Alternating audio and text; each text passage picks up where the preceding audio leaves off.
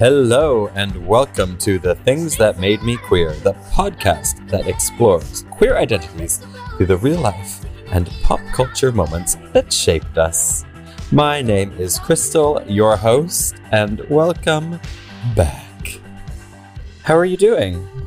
It's been a pretty harrowing week in the world of news between, everything happening in Turkey and Iran, and this week the murder of Brianna Gay.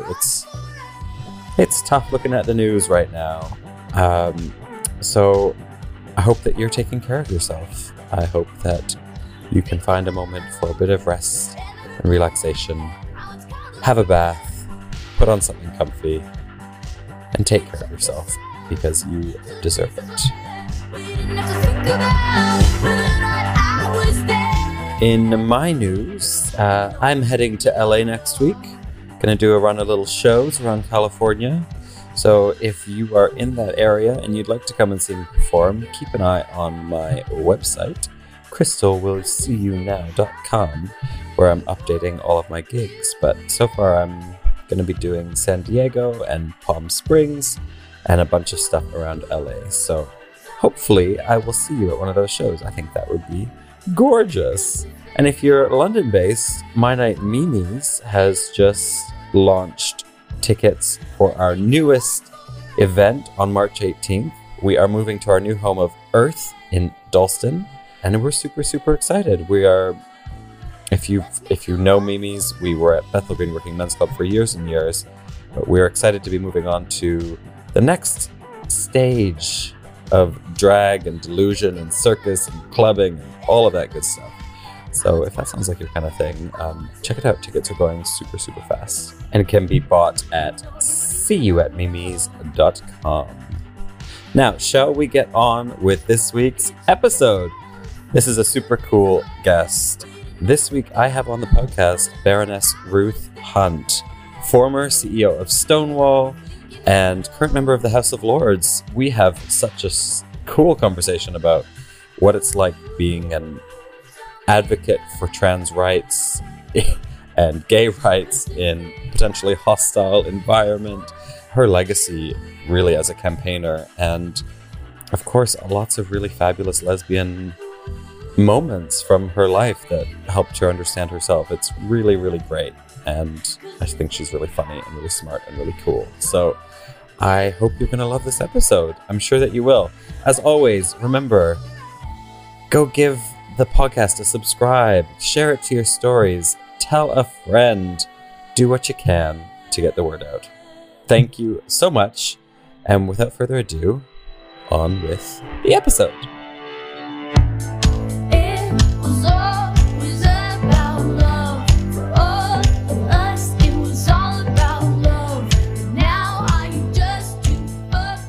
Welcome to the podcast, Baroness Ruth Hunt. Hello.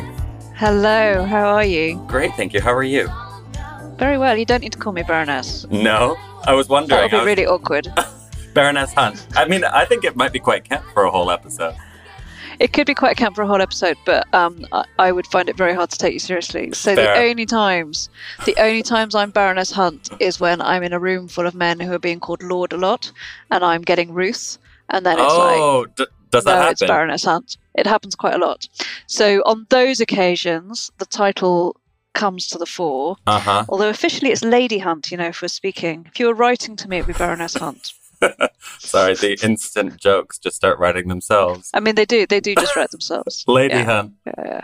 Lady Hunt. You're no stranger to a Lady Hunt. No, I'm no stranger to a Lady Hunt. But because my partner's a woman, she doesn't get a title. Whereas if I were a man, she would get a title. But Caroline is massively fine about the fact that she's not Lady Caroline. In fact, she's thrilled.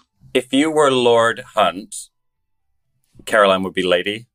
Yeah. Wow. And that's not a question of marriage or civil partnership or relationship status. It's gender. Gender. So if I was married to a man, he wouldn't get a title either. So the only people who get titles are wives of lords. Well, they need something. Yeah. It's one of those things of, is that the hill I'm going to die on? Obviously not. But it is one of those weird saying about the weird place that is the lords. There must be all sorts of things like that. When were you made a Baroness? In October 2019. Congratulations. Thank you. I'm sure it feels jarring and exciting at the same time. Yeah, what was that like? Both. It was quite scary. It is quite scary. I feel very young. I feel very gay. That's a good feeling. Both of these things. Yeah, but you kind of need some gravity and authority, right? Uh-huh. So I feel a little like a baby dyke out of my depths, and I feel very much like a girl, but not a woman enough. Do you know what I mean? So I feel very.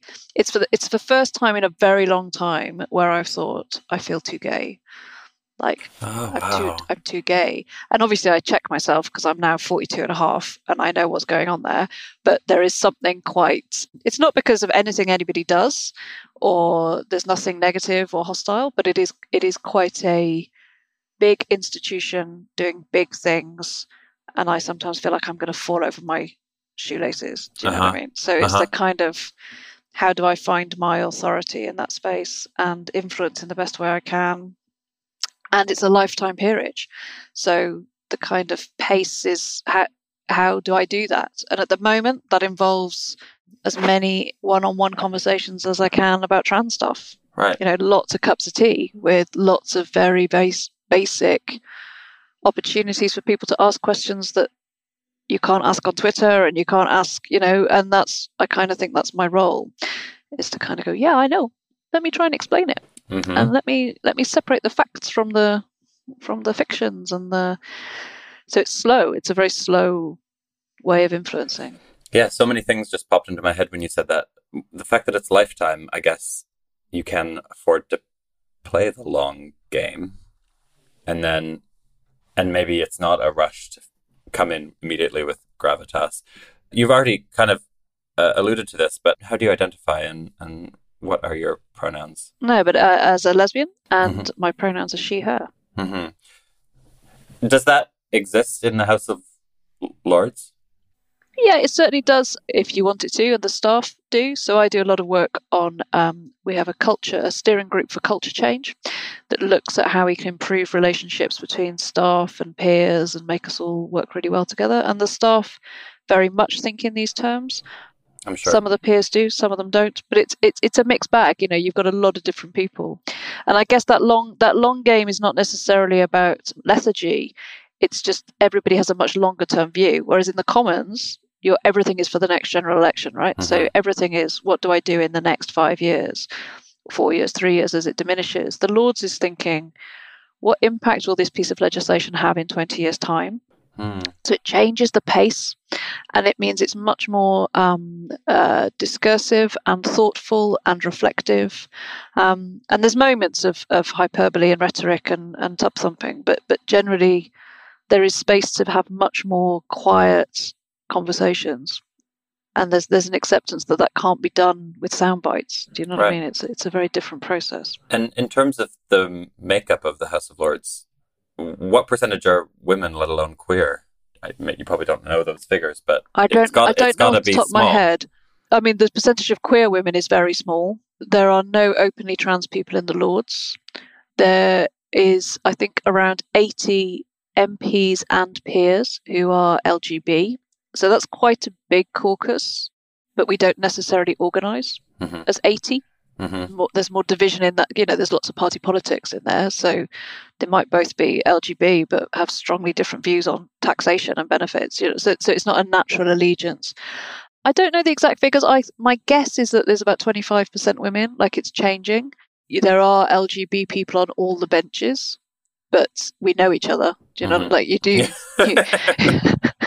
You definitely know, and we watch out for each other and work very hard to manage. Often, I mean, at the moment, there's a significant amount of hostility against trans people from some quarters, and that plays out in the Lords as well. So it's a journey. Are you finding people are receptive to those invitations of yours to sit and have a chat about trans rights? I mean, it must be refreshing for a lot of people to have someone who knows a lot about the issues and is willing to have an honest conversation, which it sounds like that's what you're willing to do. A non-judgmental conversation. Yeah.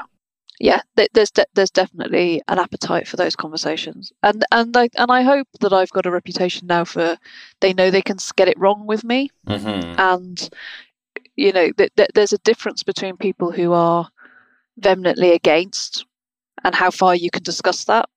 There's an end to that cup of tea. Do you know what I mean? Like there's not much else to go here. There's people who are completely on board, and there are people who go, I want to be on board, but I'm worried about this, and this. Yeah, and they may get the words wrong, and they may get the pronouns wrong, and I have to make that safe. I have to make it possible for those mistakes to be made in order to have those unguarded conversations. And we don't end necessarily agreeing on everything, but perhaps sport isn't as complicated as you thought it was, and perhaps prisons is not as complicated as you thought it was, and maybe puberty blockers are not being handed out to every kid in school. So, we can still ask questions about that. But so it's a very honest, reflective way of working, but very quiet. So I don't do much media anymore, for example. I don't do much of this sort of thing. I'm quite choosy, and I'm quite careful about what I do and don't do at the moment. Different way of influencing. Well, thank you for doing this. We're so glad to have you here. And you promised when you agreed to come on the podcast that your list of items would be very 90s and very lesbian, and you did not disappoint. I don't think I promised that. I think I said that, are you sure you want me? Threatened. Because I'm not cool, and there will be a lot of 90s lesbian stuff in there. And in fact, what I'm giving you is a lot of 90s lesbians, 2000s lesbians, and indeed 2022 lesbians. I mean, it's and lesbian adjacent, I think it's important to say. There are lots of women who love women and love lots of other people in my list. But lesbians and our crew are marvelous, and I don't think we get enough airtime. Absolutely lesbians not. And our crews. I also take issue with you saying it's not cool. I mean, I'm going to have to rethink. I'm not cool. I also don't know about that. You've had a storied career of incredible achievements, and we're about to hear all of your influences. And I think the jury's still out, and I already have a feeling about which way it's going to go. You're a sweetie. Are you ready to get into your list? Let's do it. So, Ruth, you know how it works. Every week on the podcast, my guest brings a person, a place, a piece of music, a film or TV series, and a wild card that help them embrace or understand or accept their queerness. And you have sent me your list. And up first is your person. And you have said Jeanette Winterson, iconic author. So set the scene for me before we get into you discovering Jeanette Winterson. Where are we in the world, and what's your life like? So I am 12 years old. I am living in Cardiff. It's 1992. I'm in a tiny little school that mainly teaches boys how to play rugby. So there's not enough girls for a netball team. I am studious and I work hard. And my mum and dad have been told that they've got a clever kid. And if I keep my nose clean, I'm probably going to get to university. And it's all pretty exciting. And there's a lot going on. And I start fancying someone called Gemma Lewis, who is in my school and is amazing. And I go along to Cardiff Library, where there is a gay section, a lesbian and gay section. And in that section, there is a whole load of really trash lesbian detective fiction that is a key element of any 90s lesbian story.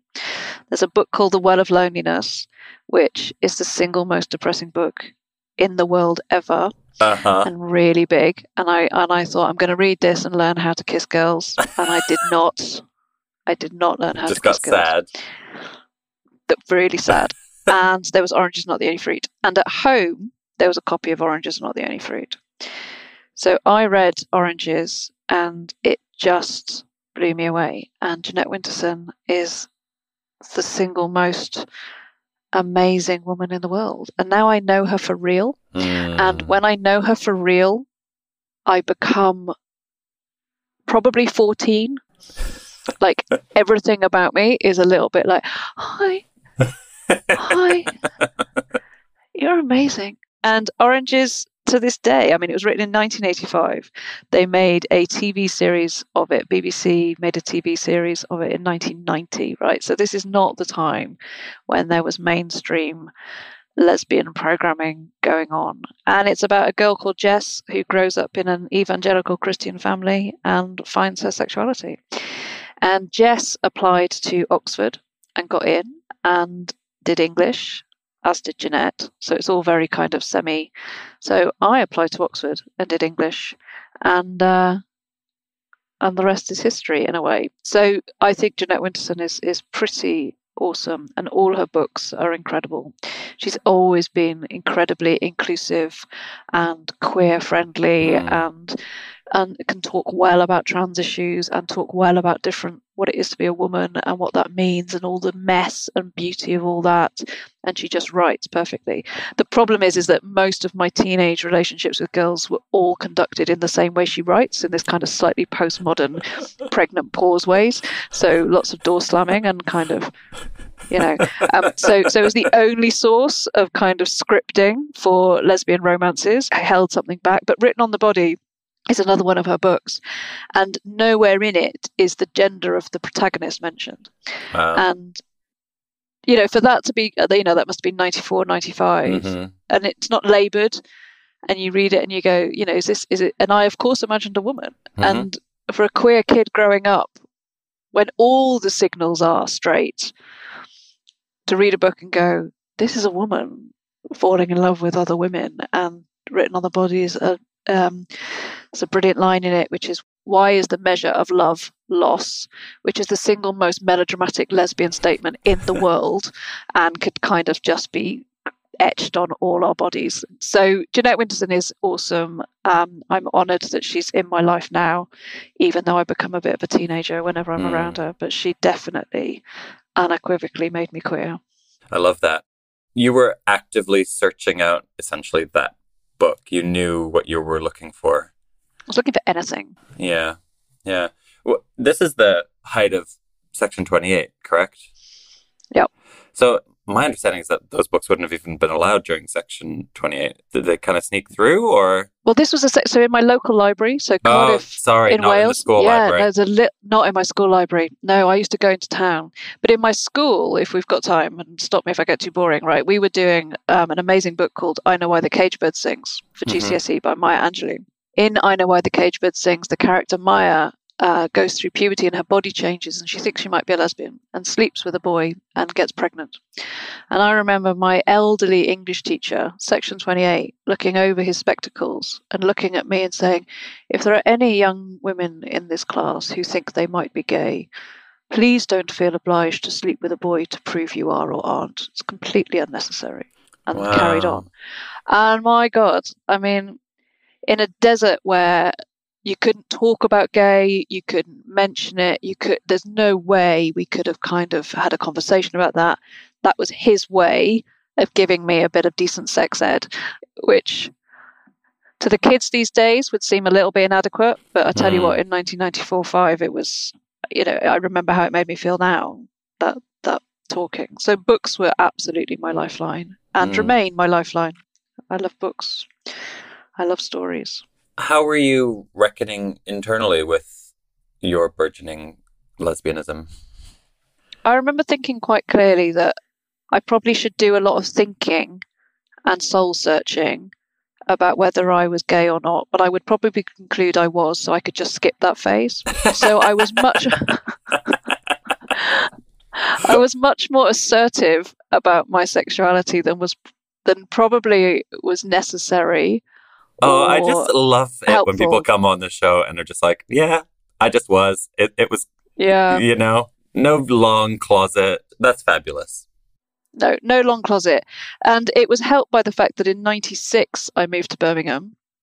My parents moved to Birmingham, so I went to an all-girls grammar school. So strutted into this school in 96 as if I'd been out for years.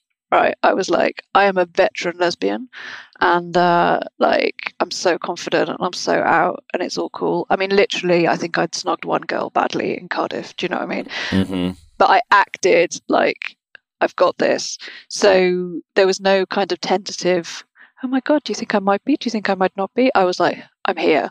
And, my parents, that was quite tough. That was quite tough because they were like, you are you're bright and clever and you're supposed to go to university, and they've been talking about you going to Oxford, and you're not. You're really jeopardizing all this. Because you were having a good time. Well, I don't know how much of a good time I was having. I mean, I don't know how many 14-year-old baby dykes are having a good time even these days. Do you know what I mean? But Sure. so it wasn't like I was I didn't know any other lesbians. I went to the local bar in Cardiff in my jeans and check shirt at 4 p.m. and tried to buy a pint and couldn't, and played pool on my own. Do you know what I mean? Like, I was hardly there was no youth groups, there was nothing, there was no internet, there was no way of finding anyone. So I'm sorry, Ruth, but this is all going in a big tick box in the cool category as far as I'm concerned. Is that cool? Yeah. Super cool. You still played pool even though you were refused service. In a flannel shirt. You're going to have to try harder if you're going to convince me you're not cool.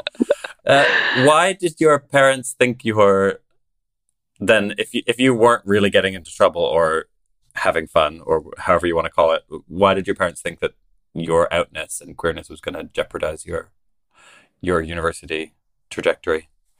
Because they thought that I would get judged and miss out. Right.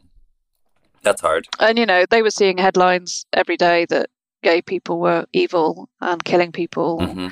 My dad had just completed a life insurance form that asked if he was homosexual, and if he'd said yes, he wouldn't have got that life insurance. I mean, there was no other data sources. Mm-hmm. Beth Jordache, there was a soap opera called Brookside, way before your time. You're so young, right? So Brookside was a Channel 4 soap opera, and Beth Jordache, Anna Friel, played Beth Jordache, and she kissed a girl, and she's so hot, right? So yes. Anna Friel kissing this ginger-haired beauty on Brookside in 1993 was amazing, but she went on to kill her dad and bury him under a patio. Do you know what I mean? So there wasn't really kind of like, hey, parents. I mean, so all my time at Stonewall, I mean, certainly my first 6-7 years at Stonewall, so I did 14 years at Stonewall from 24 to, how old was I, 39 when I left.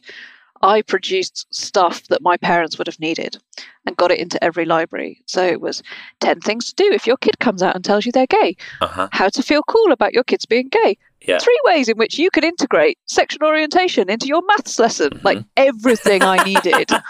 What are the ways?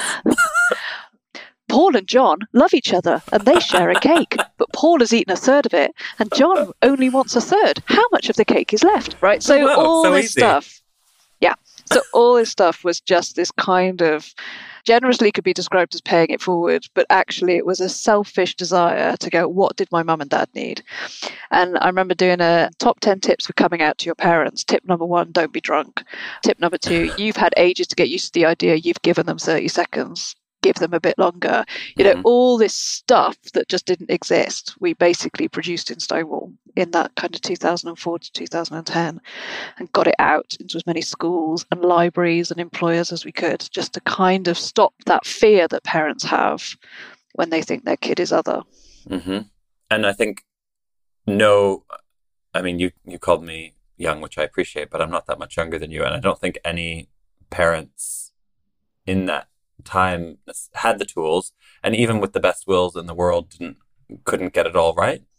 No. And my mom was concerned about my sexual health, because obviously you would be as a mother, and decades prior to me coming out, that had been the dominant news story of HIV and AIDS. So that's not a helpful thing to hear when you come out. It's not what you want to hear, but it's an understandable response. And it sounds like if you feel that if your parents had the better tools, you would have had a better response. Is that? I think so. I'm very forgiving. I mean, I'm sure I was a nightmare, but I'm very forgiving now, because what did they have and what could they have done? And it drove me to become head girl of every institution I've ever belonged to. So, it wasn't all bad, because I kind of thought, well, if people are going to worry about me being gay, I just need to show them that I'm really good at something else. So I look, she might be gay, but gosh, she's a head girl. Oh, she might be gay, but she's president of her college in Oxford. Oh, well, she might be gay, but she's a baroness. So, CEO of Stonewall. Sorry, wait, can you be the head of the House of Lords? You could be the Lord Speaker. Okay. I don't need to do that, Crystal. Like, whatever. Give it. You've got a lifetime. Yeah, exactly. We can chill. That's also just such a common queer storyline as well, isn't it? Let me just go ahead and excel. Prove you wrong. But we should move on to your second item. I think we're jumping all over the place, which I absolutely love, but I don't know if we're taking a dip back in time. Up next is your album, and you've given Living in Clip by Ani DiFranco. The lesbian hits keep coming. I love it. Yeah. I mean, she's openly bi, and I think it's important we acknowledge that. She made music under her own record label. So even before Beyonce knew that was the cool thing to do, like Ani DiFranco was there doing that. There is a whole subgenre of folksy lesbian music. And I don't know how familiar you are with it, but the familiar. Indigo Girls. Right. There's definitely a genre. And my brother, bless him, when I did come out, so he's 3 years younger than me. So when I was 15, 14, and he knew, he would buy me the Pet Shop Boys, Erasure, George Michael. So he was like, I support you. I love you. And here is a CD of disco. And, my heart goes out to him, and I love him for that, because what 13-year-old boy in 1993 knows how best to kind of support his gay sister? Do you know what I mean? So full respect. But I did eventually discover that there were women writing and women writing songs. And Ani DiFranco, her stuff is just, I mean, I listen to it now and I'm transported back to my undergraduate years, which was also soundtracked by things like James and the Stone Roses and lots of indie boy bands and Ani DiFranco. And she writes an amazing song called Untouchable Face. Yeah, there's this great line that says, "Fuck you and your untouchable face." So in a maelstrom of lesbian drama, I was in an all-girls college in Oxford. I was no longer the only girl in the world being gay. There was a lot of what we call lugs, lesbians until graduation, right? So lots of people who were learning about how to explore their clitoris through the aid of a well-versed lesbian before they went back to their boyfriends. Do you know what I mean? So there was a lot of drama, and Ani DiFranco was the perfect soundtrack to that. And Both Hands and 32 Flavors is all about being bi, and just an amazing, amazing album. I was listening to her this morning in prep for the podcast and just really enjoying. I also was taken back, but it was more to being 19 and my lesbian friends having their dramas and me being, aware of it and witnessing it, but one step removed. But anyone who writes a song called Both Hands, which is about writing graffiti on your body and drawing the story of how hard we tried. I mean, it was just, give me that and Jeanette Winterson. I mean, it's amazing I ever managed any long-term relationship, but it just quite an epic kind of soundtrack. 20 Marlboro Lights in my pocket, cheap pints, sitting in a kind of attic room in Oxford looking out at the river, crying to Ani DiFranco. I mean, writes itself. Do you know what I'm saying? So uncool, though. Desperately uncool. That sounds... I'm afraid you're digging yourself deeper into the cool hole. I still had a flannel shirt on then, do you know what I mean? It was great. And a Welsh rugby shirt, camel lights occasionally. How was Oxford? How was that time? Other than the tumultuous? I mean, I loved it. It's not the done thing these days. And you kind of have to go, yes, I went there and I didn't really like it. Yeah. And I worked very hard to get there. I was the first in my family to go. My mum went to university as a mature student. I went at 18. I was young, scrappy and hungry and absolutely determined to make the most of it. And I loved it. I spent 3 years reading everything from Virginia Woolf to Beowulf and everything in between, and translating Middle English. And I've got a tattoo at the moment on my back of Julian of Norwich, a medieval nun in original Middle English. Do you know what I mean? Like I am proper all-out geek. Ani DiFranco meant by graffiti on your body. I think she did. I think she meant Julian of Norwich, medieval nun, who basically got so ill and had this massive trip where she saw Jesus and wrote about it. And women at that time didn't have trips, didn't write, didn't survive things like that, and certainly her writing didn't survive. And she says, sin is but hoverly, which is shit happens, but all shall be well, and all shall be well, and all manner of things shall be well. I mean, it's just this most amazing sentiment. So I just washed myself in literature. I washed myself in student politics. I was president of the college and then president of the Students' Union. openly gay in 2001, being head of Oxford's student union. I loved girls and met lots of them and kissed lots of them. I loved smoking in my bedroom, listening to Hefner and listening to Annie DeFranco. I mean, I had a great time. I learned to drink very well on subsidized beers and basically had a very good life indeed. Where did that drive to succeed and to be the top of the class? And I mean, you mentioned earlier, I'm going to prove you wrong a little bit, but you think that's just innate to you as well? I don't know. I think I'm quite driven. I mean, when I was at Oxford, we had a film crew with us for 3 years. Channel 4 sent a documentary crew to follow 6 girls.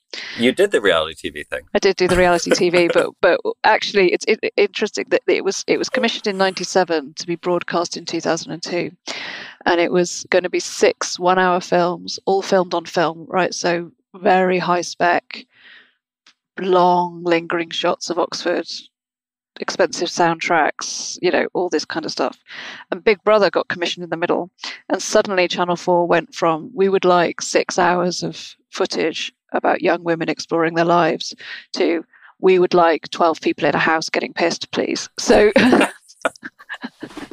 they ended up cancelling so film 5 was the film about sexuality, and I made a really difficult decision to come out in that documentary.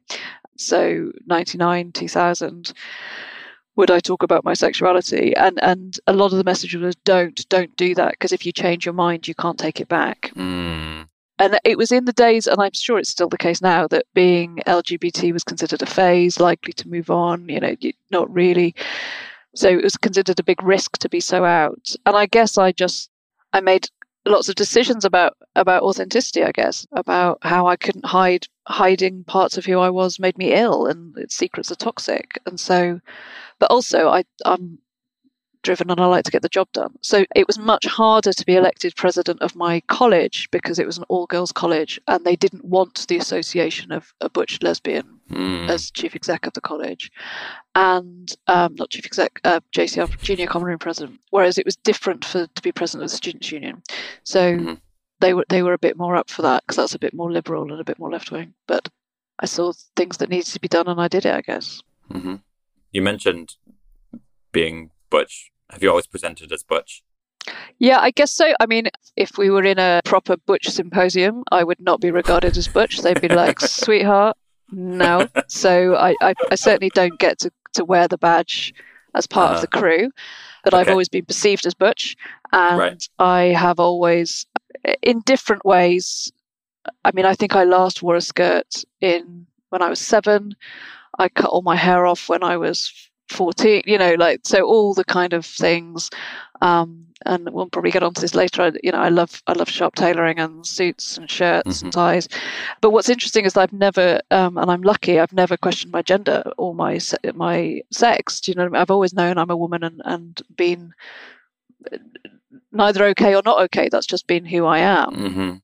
So that presentation has become more important part of my identity. But it causes problems. There was a big stage, and including during my time at Stonewall, there was a lot of, don't be too gay. And there was a big time during my time at Stonewall and I think the movement took a very assimilationist approach for some time, and I think we're paying the price for that now. And that assimilationist approach said, please, can we have the same rights as you, because we're just like you. So gay men couldn't be too camp, and women certainly couldn't be butch. You needed to fit in and pass, for want of a better word. And so I remember quite clearly getting messages that I needed to soften, and that I would frighten people, and that being that kind of lesbian would be frightening for people, and they would make a lot of assumptions about me. And of course they do, but the cost to me of not being me is greater than the judgments that they make about me. So that's the constant kind of battle that queer people go through in different ways, isn't it? It's also impossible to weigh up the opportunities that you receive by being fully yourself. My hope in my life is that those will end up outweighing anything that I miss out on by not being more palatable. Yeah. I had a job as well where I hadn't started doing drag at this point, and I had only just started the job, and I was on a 6-month contract to see how it all went. And a photo of me on holiday with friends in Sitges.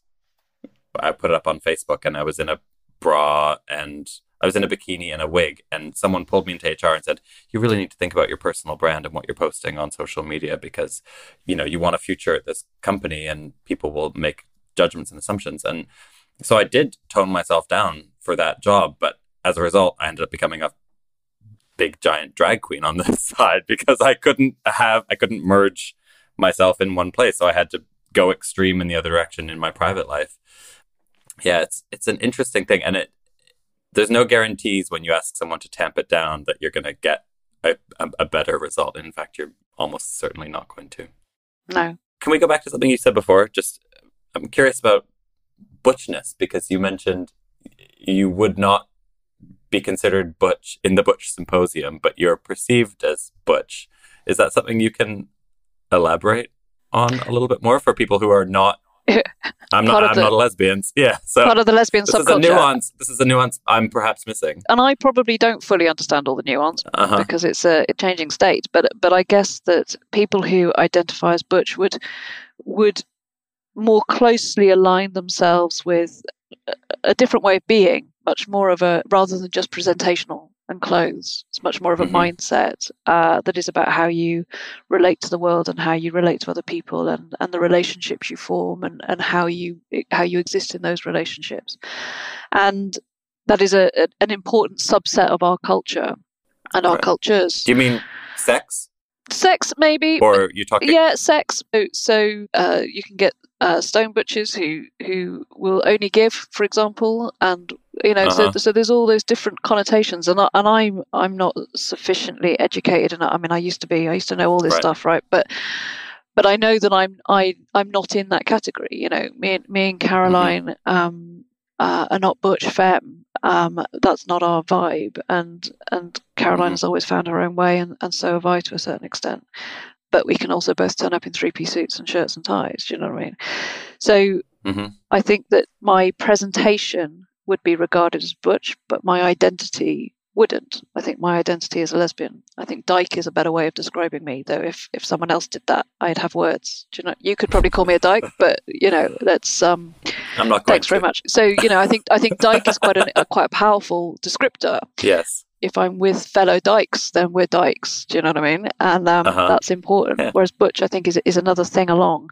But I'm perceived as butch, and I'm perceived as butch because I wear 3-piece suits and have short backs and sides, and I wear boots, and I've never worn heels. But so how people respond to those identities that is more negative. There's much more negativity towards lesbians who present in that way, and we're much more invisible. And there is far less recognition. So every time I go into the House of Lords looking like that, it is an active decision, and quite a brave one. I'm very aware of that, perhaps. I love that. I relate just in the sense of being perceived a certain way, because I do drag half the time. And so people make assumptions about what that means about me, my personal life, my sex life, what kind of gay man that I am, or am I even a gay man? Are you secretly trans? Things like this. There's lots of assumptions that come with that, and it's nice to just exist somewhere a little bit in the middle of all of that. It doesn't matter too much. And it's why I tend not to share my pronouns, because in the circles I move in now with my role at Deeds and Words, I'm always aware that for someone to share their pronouns can often be compounding a lie for them. And I think it can be deeply personal. And I think a lot of people think I'm trans, and either through with a non-binary identity, or that I'm on a journey to becoming a trans man. And it feels very wrong for me to go, no, I'm not. No, I'm not. Yeah. Because, you do you. Do you know what I mean? Yeah, exactly. So it doesn't matter to me what you think. And so I'm always very cautious about pronouns and asking people about pronouns and how I talk about that. I'm just immensely aware of how lucky I am that I'm a woman who was born a woman and feels a woman and is a woman, and I get to take the tie off if I'm a bit scared. Do you know what I mean? How lucky am I? And I can reflect on why I feel scared, and I can be sad about why I feel scared, but I can still take it off. And I love the phrase lesbian adjacent. Do you know what I mean? There's like our lesbian community and these beautiful beings in our adjacent to our lesbian communities who don't have that same opportunity, I guess, to be able to put that down when it feels too heavy. Mm-hmm. I guess it's the weighing up of wanting to get it right for people so that you don't get it wrong. Like asking people's pronouns, it's important on one hand, and then I suppose it's a tricky thing. And also, often it's people who are gender not conforming that are going to be the ones who are asked their pronouns. It's not people who present more cis, as it were.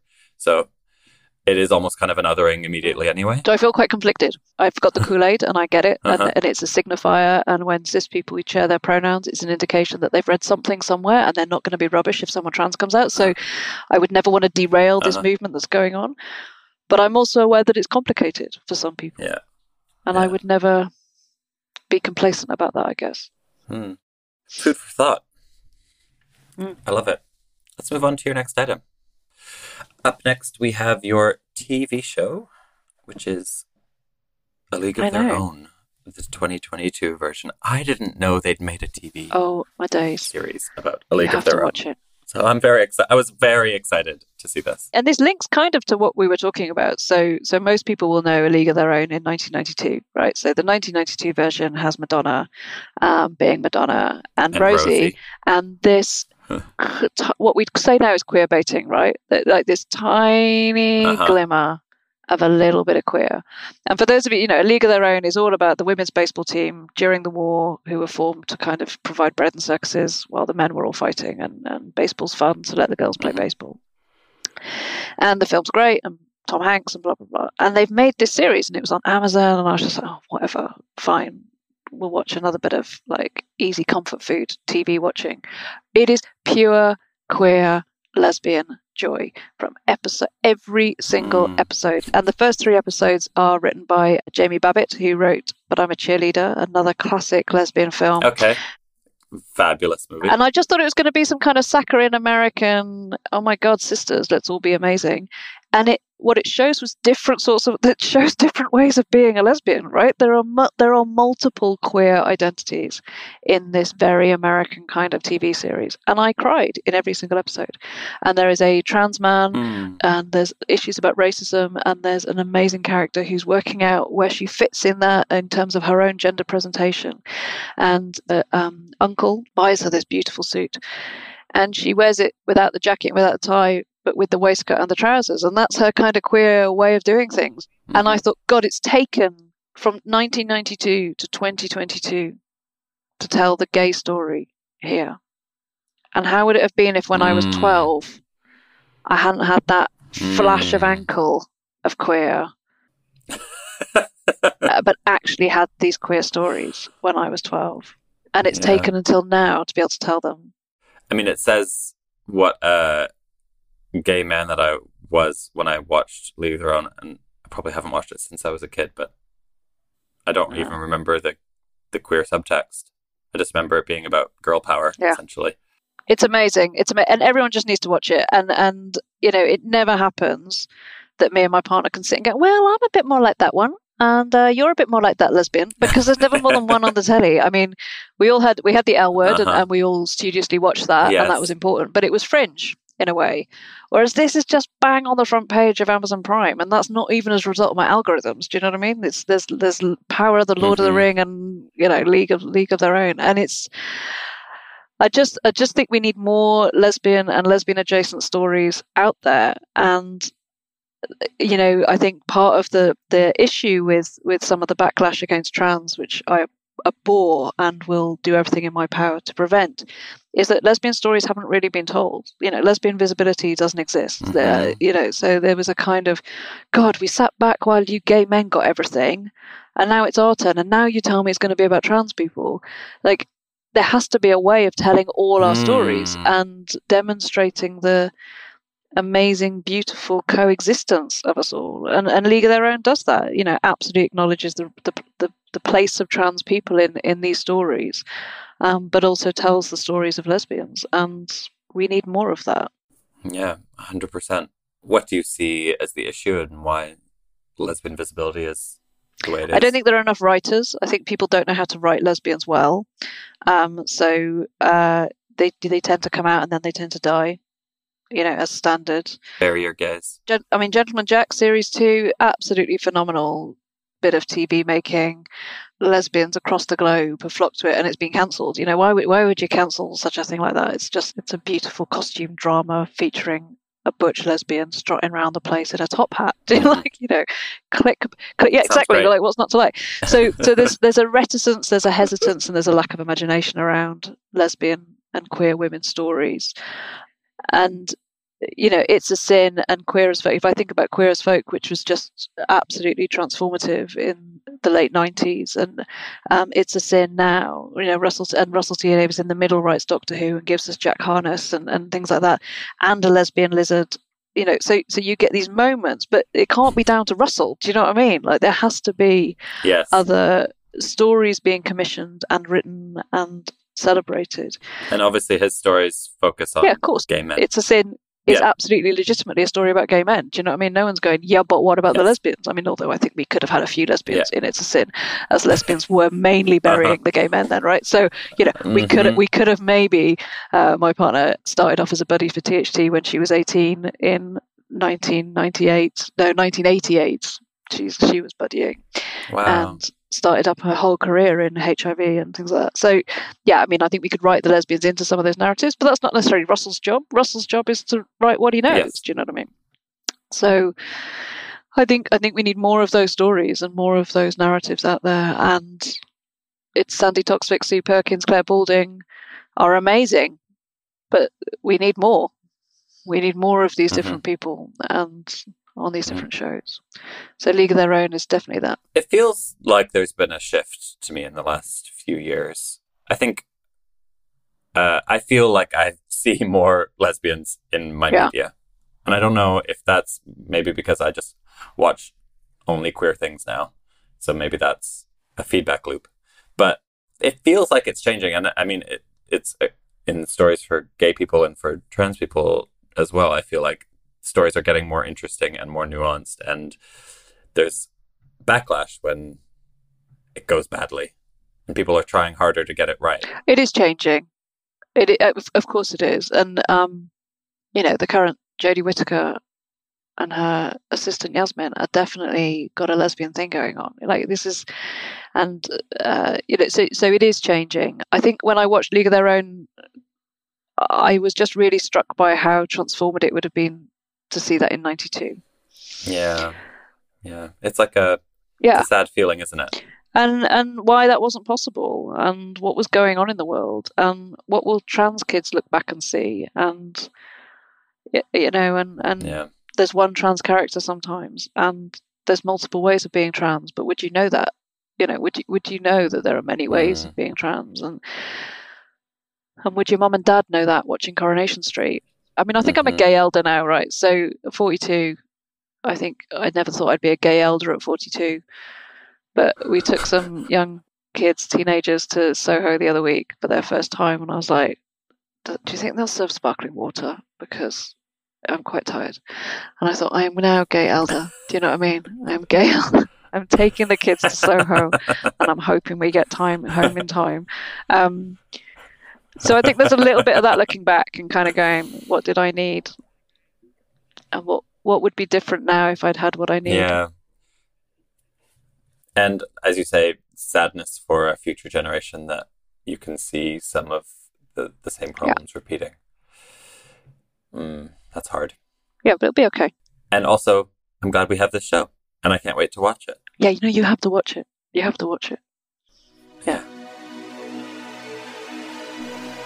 Hey everybody, I'm Dave Holmes. And I'm Matt McConkey. And we are the hosts of Homophilia, the podcast where we talk to awesome LGBTQ plus people about the pop culture that they are consuming and loving, and the love lives that they are leading. The conversations that we wish we had access to when we were growing up. The conversations that we would like to eavesdrop on now. But we have them with the coolest people in the world. Like who, Matt? Sir Andy Cohen himself. What? Michael Patrick King, Tig Notaro, Alan Cumming, Jinx Monsoon, and Ben de la Creme. Countless queens from the Drag Race universe. We're asking all of them about the pop culture milestones that shaped them as queer people, and more importantly, who they're having sex with. There you go. It's the queer conversation they don't want you to have. We're having it on Homophilia every week on the World of Wonder Network. Tune in. Listen to Homophilia on the WOW Podcast Network or wherever you listen to podcasts. In a world full of straight people, aren't you glad there's WOW Presents Plus, the #1 place in the world to see Drag Race? And so much more. Subscribe to WOW Presents Plus. Still only $4.99. Subscribe today as streamed on TV. Let's move on to your next item. My place. Your place. So I've been in many queer places all my life. I worked at Stonewall for 14 years. I was a professional gay. I'm still a professional gay. Wherever I go, my sexuality is very much part of the narrative, and I make the space queer, right? So I now go to a gym in Bethnal Green called Strong Her. And Strong Her is a weightlifting gym for women. And it is the most affirming, glorious, wonderful, magical place. And if I'd had it when I was 16, I would be so fit right now, right? But it's taken me till I was 42. and it's amazing, and it's full of queer women, and my coach is non-binary, and they're amazing, and it's full of women in headscarves and older women and women with multiple kids just getting some time and learning how to lift. And women come in all different shapes and sizes, and in crappy t-shirts and old Vans, just there's none of that preening, none of that showing off, just utterly supportive and amazing. And it is the queerest I've felt in ages, like pure, non-performative, non-influencing. I'm not trying to persuade anyone to do anything. I'm not using my power. I'm just rather badly doing a deadlift. And my coach this week was like, I think, you might always be a beginner, Ruth. And I was like, ouch, but I'm okay. I'm okay. I am going to be a beginner weightlifter in this gym for the next 20 years. And it's just beautiful. And I just think, and they do great queer inclusive sessions and self-defense for queer kids, and just like, oh my days. How pure and wonderful is that? It sounds like a haven. It is a haven. It also sounds like too good to be true. It sounds like something that you would fictionalize. Be like, that'll never happen. I know, and I'm literally not. And Tig and Sam, who are the founders, are just amazing, strong women who are just really believe in women's fitness.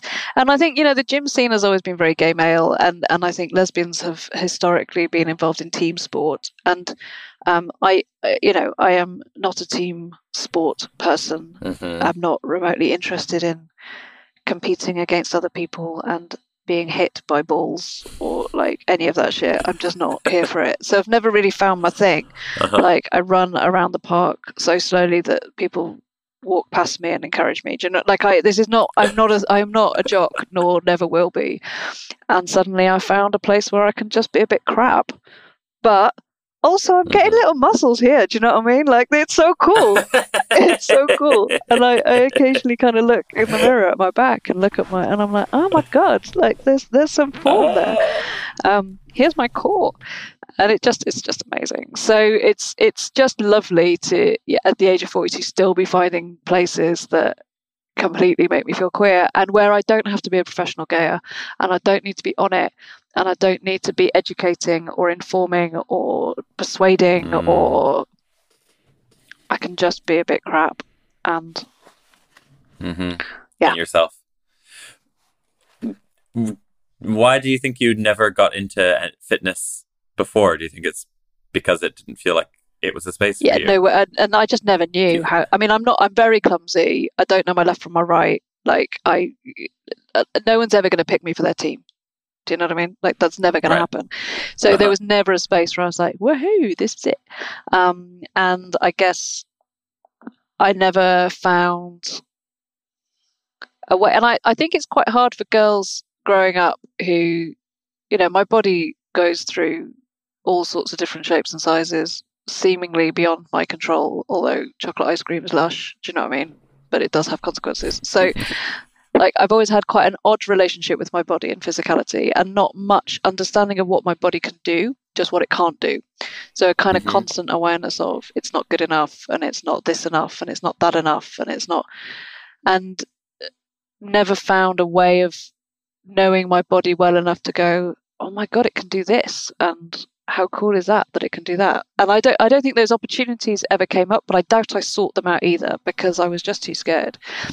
And I work away from London a lot, so occasionally I have to go to a gym in a crappy hotel or whatever. And I was in Sitges for a week the other week on a thing, and kept going into this gym with beautiful men, and I was like going, I really need one of them to spot me, and there is no way am I asking them to spot me. And then by the fourth day, this beautiful boy came up and he was, I'll spot you. I was like, thank you so much. It's really good of you. So I think I'm a little bit shy and a little bit little. I've just never had the confidence to kind of get in there and do it, and never really known how, really. Whereas now I think I've found a way of being me in all that comes with that. Yeah. It's a nice lesson there as well about creating spaces that are accessible to communities who don't necessarily otherwise have access to those spaces. Yeah, of course we need lesbian bodybuilder. Yes, of course. Obviously. But what I love is that there's the lesbian bodybuilding, and then there's the Muslim mom who's got 4 kids at home and she's managed to carve half hour out, and there's this amazing woman, Lana, who's one of the coaches, and I think she's 42, and she sometimes swings from bars and her hands bleed, and I'm like, you are so hardcore, do you know what I mean? Like, you are just like deadlifting all sorts of weird shit, and I am so wish that girls could be helped to love their body for what it could do, not for what it can't do. And the obsession with hips and ratios and the porn that people watch just kind of creates completely unrealistic expectations about what women look like and what they want and who they are, and even what a lesbian orgasm sounds like, let alone feels like. So there's something about we're not helping women. I mean, we're not helping young men either now, but there's something about finding ways in which girls can get involved in a way. So any women and lesbians and lesbian adjacent women around Bethnal Green, look up this gym, because it's strong her. It's pretty awesome. Love it. I love it. And I'm not paid, by the way. That wasn't an ad, by the way. It's just genuine love.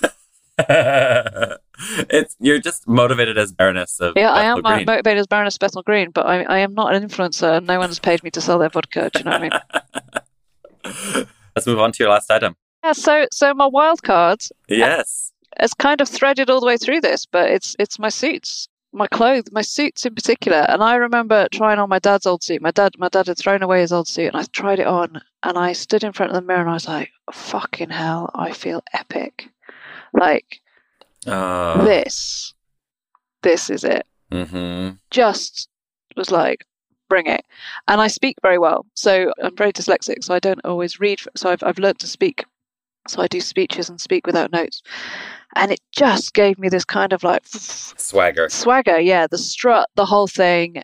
And then I didn't have much money, and I kind of went to Primark and bought cheap suits and Zara and things like that.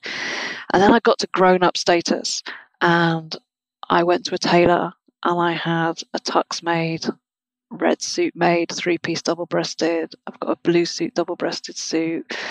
There's a beautiful little shop called Walker Slater that does tweed suits that are just beautiful. And I just have this array of suits and ties and gorgeous shirts and cufflinks and things like that. And it's when I was at Stonewall, I remember people telling me I need to soften, and I need to soften my hair, and I need to wear blouses, not shirts, and I should wear brooches and jewelry, and that I shouldn't be too much. And when I became CEO, I was like, fuck that. Fuck that. Good for you. Why wouldn't you want a Dykey CEO? Well, sorry, no, you can. If I'm being generous, it was a time when we were trying to persuade people who didn't want to be persuaded, and putting me in a room. I mean, I remember someone telling me, you're never going to influence Westminster very well looking like that. you're going to really struggle to have a political influencing role if you carry on presenting in that way. And now I'm like, well, that's Baroness Hunt. Was this coming from queer people? Yeah. Well, the queers are the worst. Just the queers do this to ourselves. Yeah. And, you know, and I'm in the House of Lords now, and I was put in by Theresa May. And the reason I was put into the House of Lords is my work at Stonewall, but that was always a team effort. It was much more about how I work and how I talk and who I talk to and how I navigate different places, and my work in and around the Church of England and my work in and around these communities that are hard to reach. So, and I was able to do, and I am able to do that work because of who I am and that strut. So I really regret it took me until I was 34 and CEO to start going, fuck that. And I really regret how much it undermined my confidence in my own sense of self. But I also take it now as quite an indicator that if I'm like, oh, what can I get away with today? Does this need to be softer? And after I'd been in the Lords a bit, I went to get a new suit, and I was stood there going, you may not know this, but there's two ways of getting a waistcoat, right? You can get a boy's waistcoat, traditional boy's waistcoat that does up quite here. But a girl's waistcoat comes around, scoops around your bosoms. It scoops around your chest and kind of is a bit more like this. And I was like, I should get a scoopy waistcoat. And I should get a single-breasted jacket that's shorter and a bit boxier. And Caroline was like, what are you doing?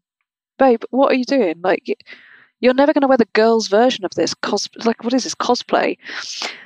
And someone in the Lords said, you know, I wouldn't wear a tie. I think it's not helping you.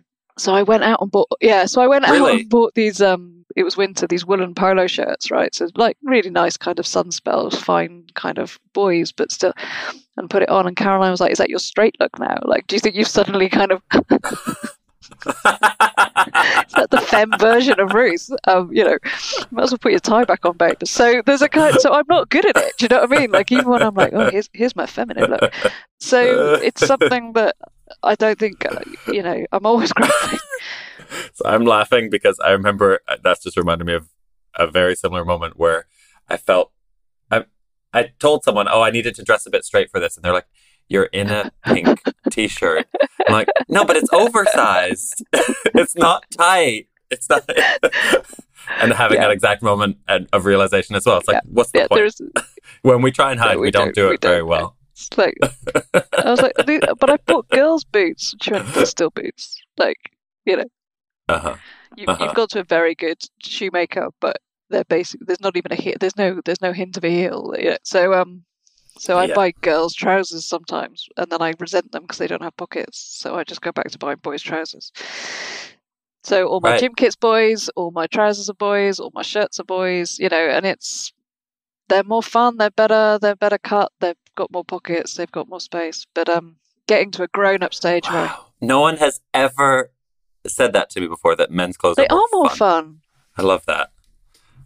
Like, maybe I need to reassess. There's so much lace. I had to find a whole new persona in order to find the fun. Maybe there's fun lurking in my own wardrobe. I mean, we may have different ideas of fun. Like again, not an ad.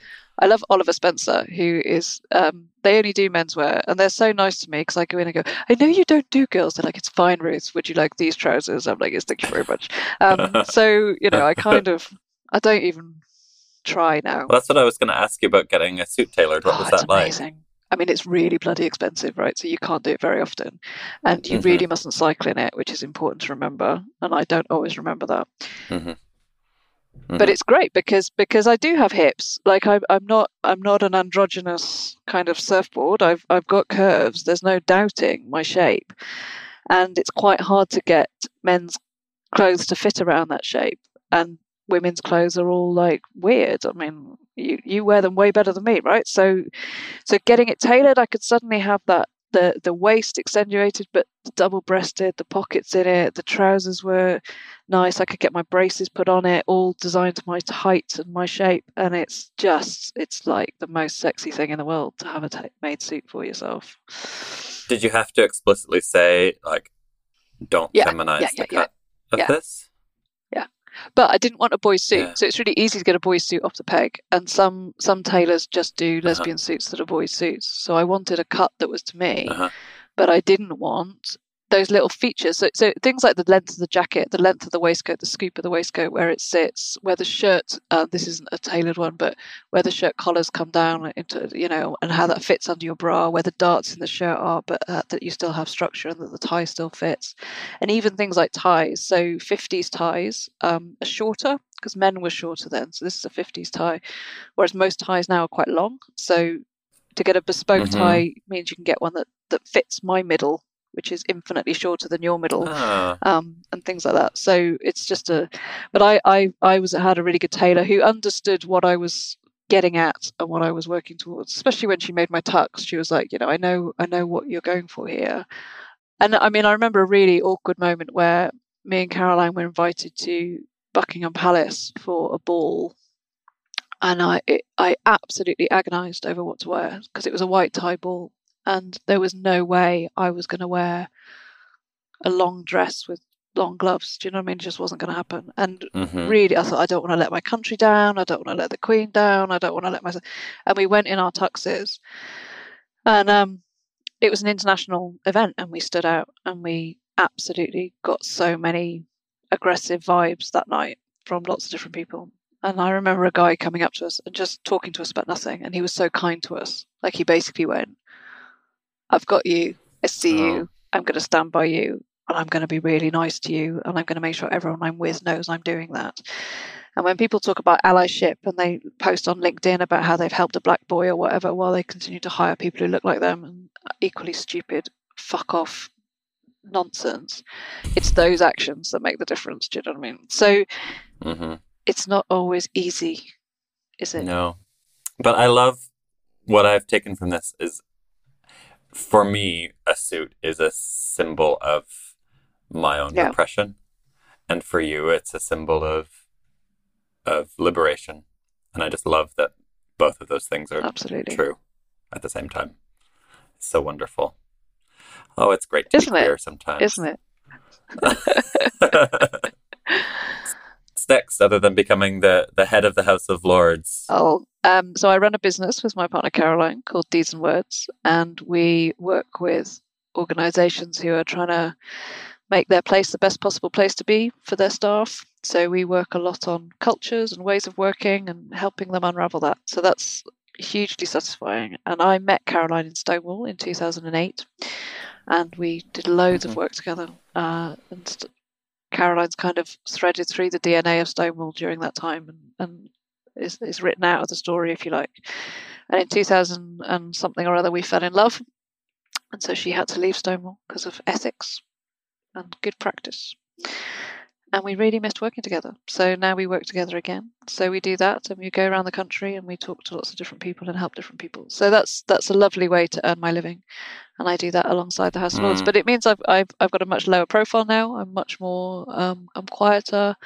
My influencing is much more subtle. I've come off Twitter. I'm on Instagram, but mainly post pictures of my successful runs around a park or my time in Strongher. LinkedIn is of the devil, but I do a bit of it. Do you know what I mean? So I'm leading a different kind of life with a different kind of pace now, and I think that it's a very gentle sort of influencing that is suiting me rather well for now. Making the headlines in the way that you did in your time at Stonewall must have been insane. I can't imagine. I can't imagine that. Yeah. I'm sure it's welcome to just still be feeling like you're making a difference without it all coming down on your doorstep. Yeah. I know you don't work with Stonewall anymore, but I wondered, I've been hearing a lot about, well, you were part of the move of Stonewall in becoming a champion of trans rights. Part of, if not the reason that happened. And they've obviously had so much backlash in the last year or so. I feel like it's really reaching some kind of zenith of attacks against the organization. Is there anything that you can say about all of that and where you think that's coming from and what you would say about Stonewall? I mean, you see people saying things, Stonewall's trying to ban the word mother, which I know must be absurd, but people believe these things. They do.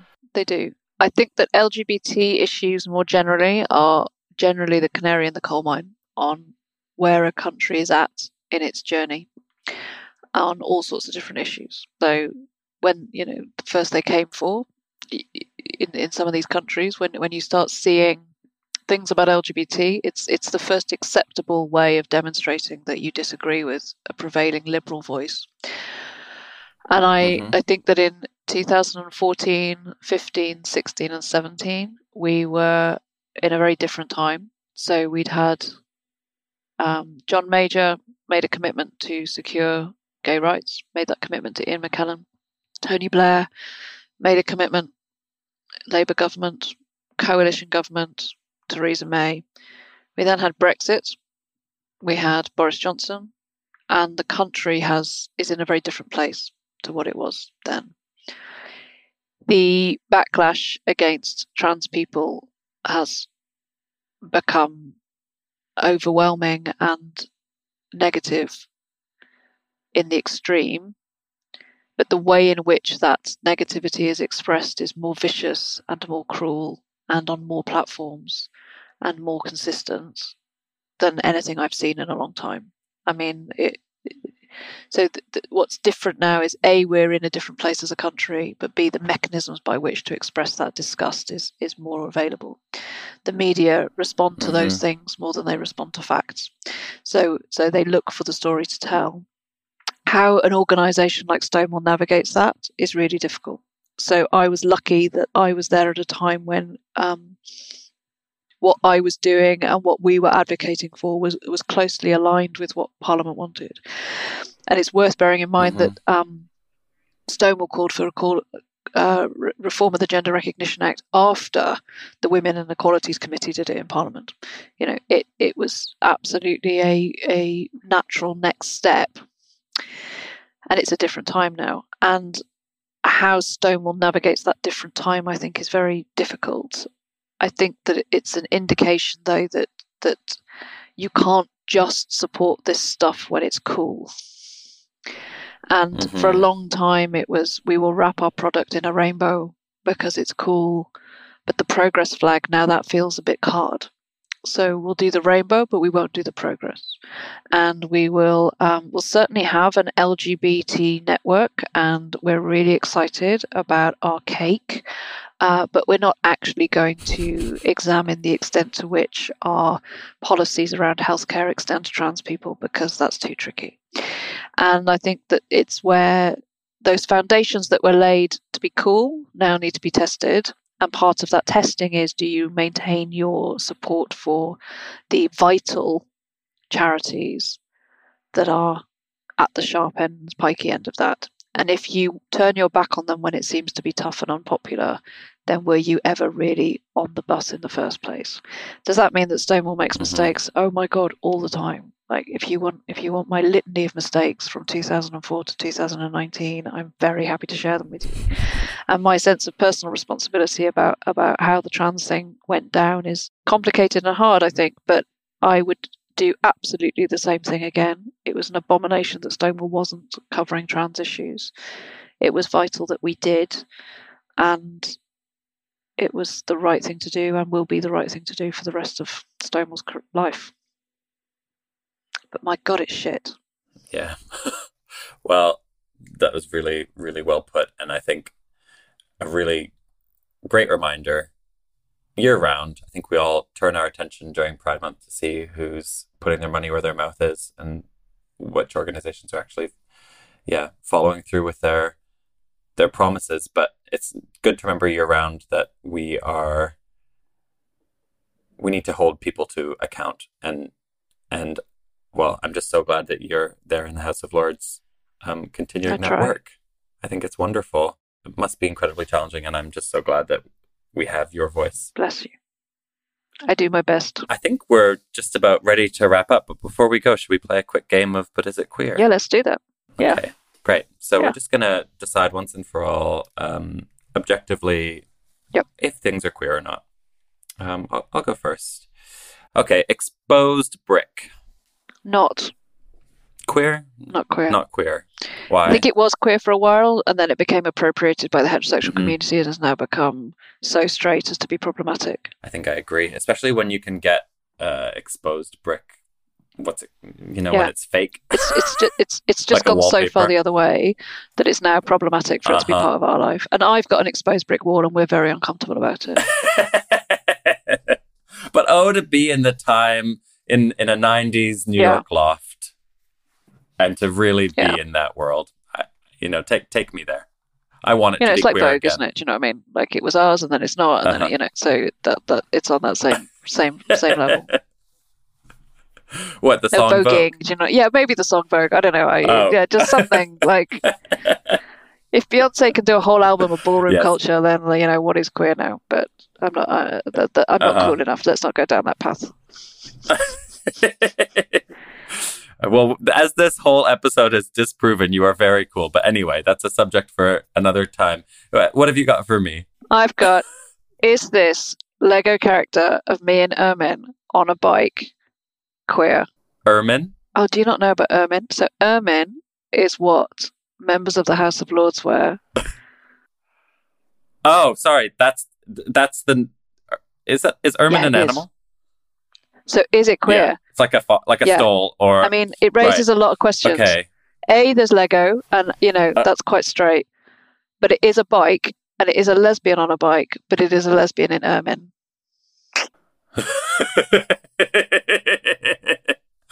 Oh, I feel like this is. I don't know.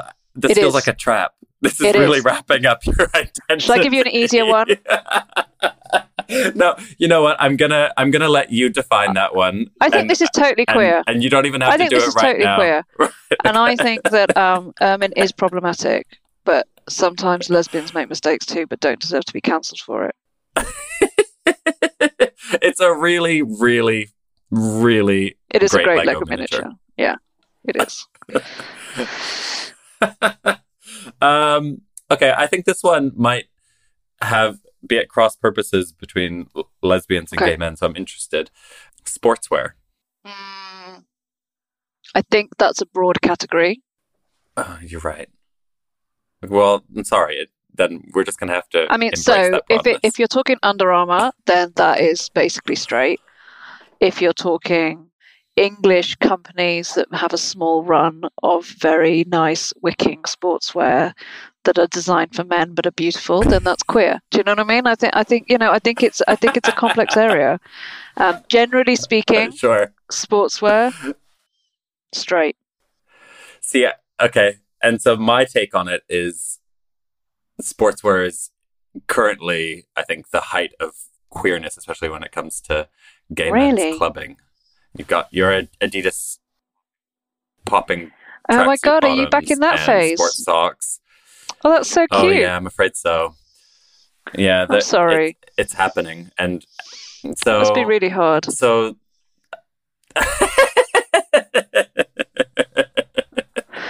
So, in that sense, queer. I guess I will accept that it depends as an answer. No, I mean, I'm just really sorry that that's where the gay men's movement is at the moment, because, like, are we not being punished enough?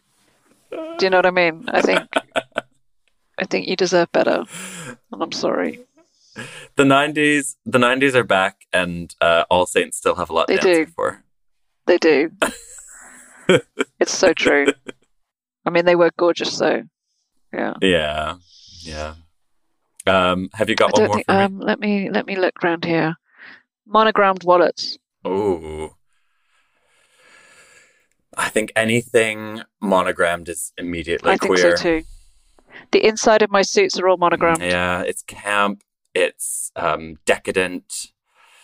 It's of a time. It's out of fashion, but it will always be stylish. And I think lesbians who Yeah, monogram I their think we're- stuff is absolutely part of a subversive movement against patriarchy. I love that. It also says, you know what? This item is going Yeah. to last. Which, in an era of disposable fashion and disposable Yeah. everything, No, how you're queer. right. How queer to say this is with me for the good long haul. Absolutely. Great. I'm I'm glad glad we we agree. Thank you so much for being on the podcast. Thanks for having Ruth. me. It's been really lovely. Baroness of Bethnal Green, an official cool person. Cheers, babe.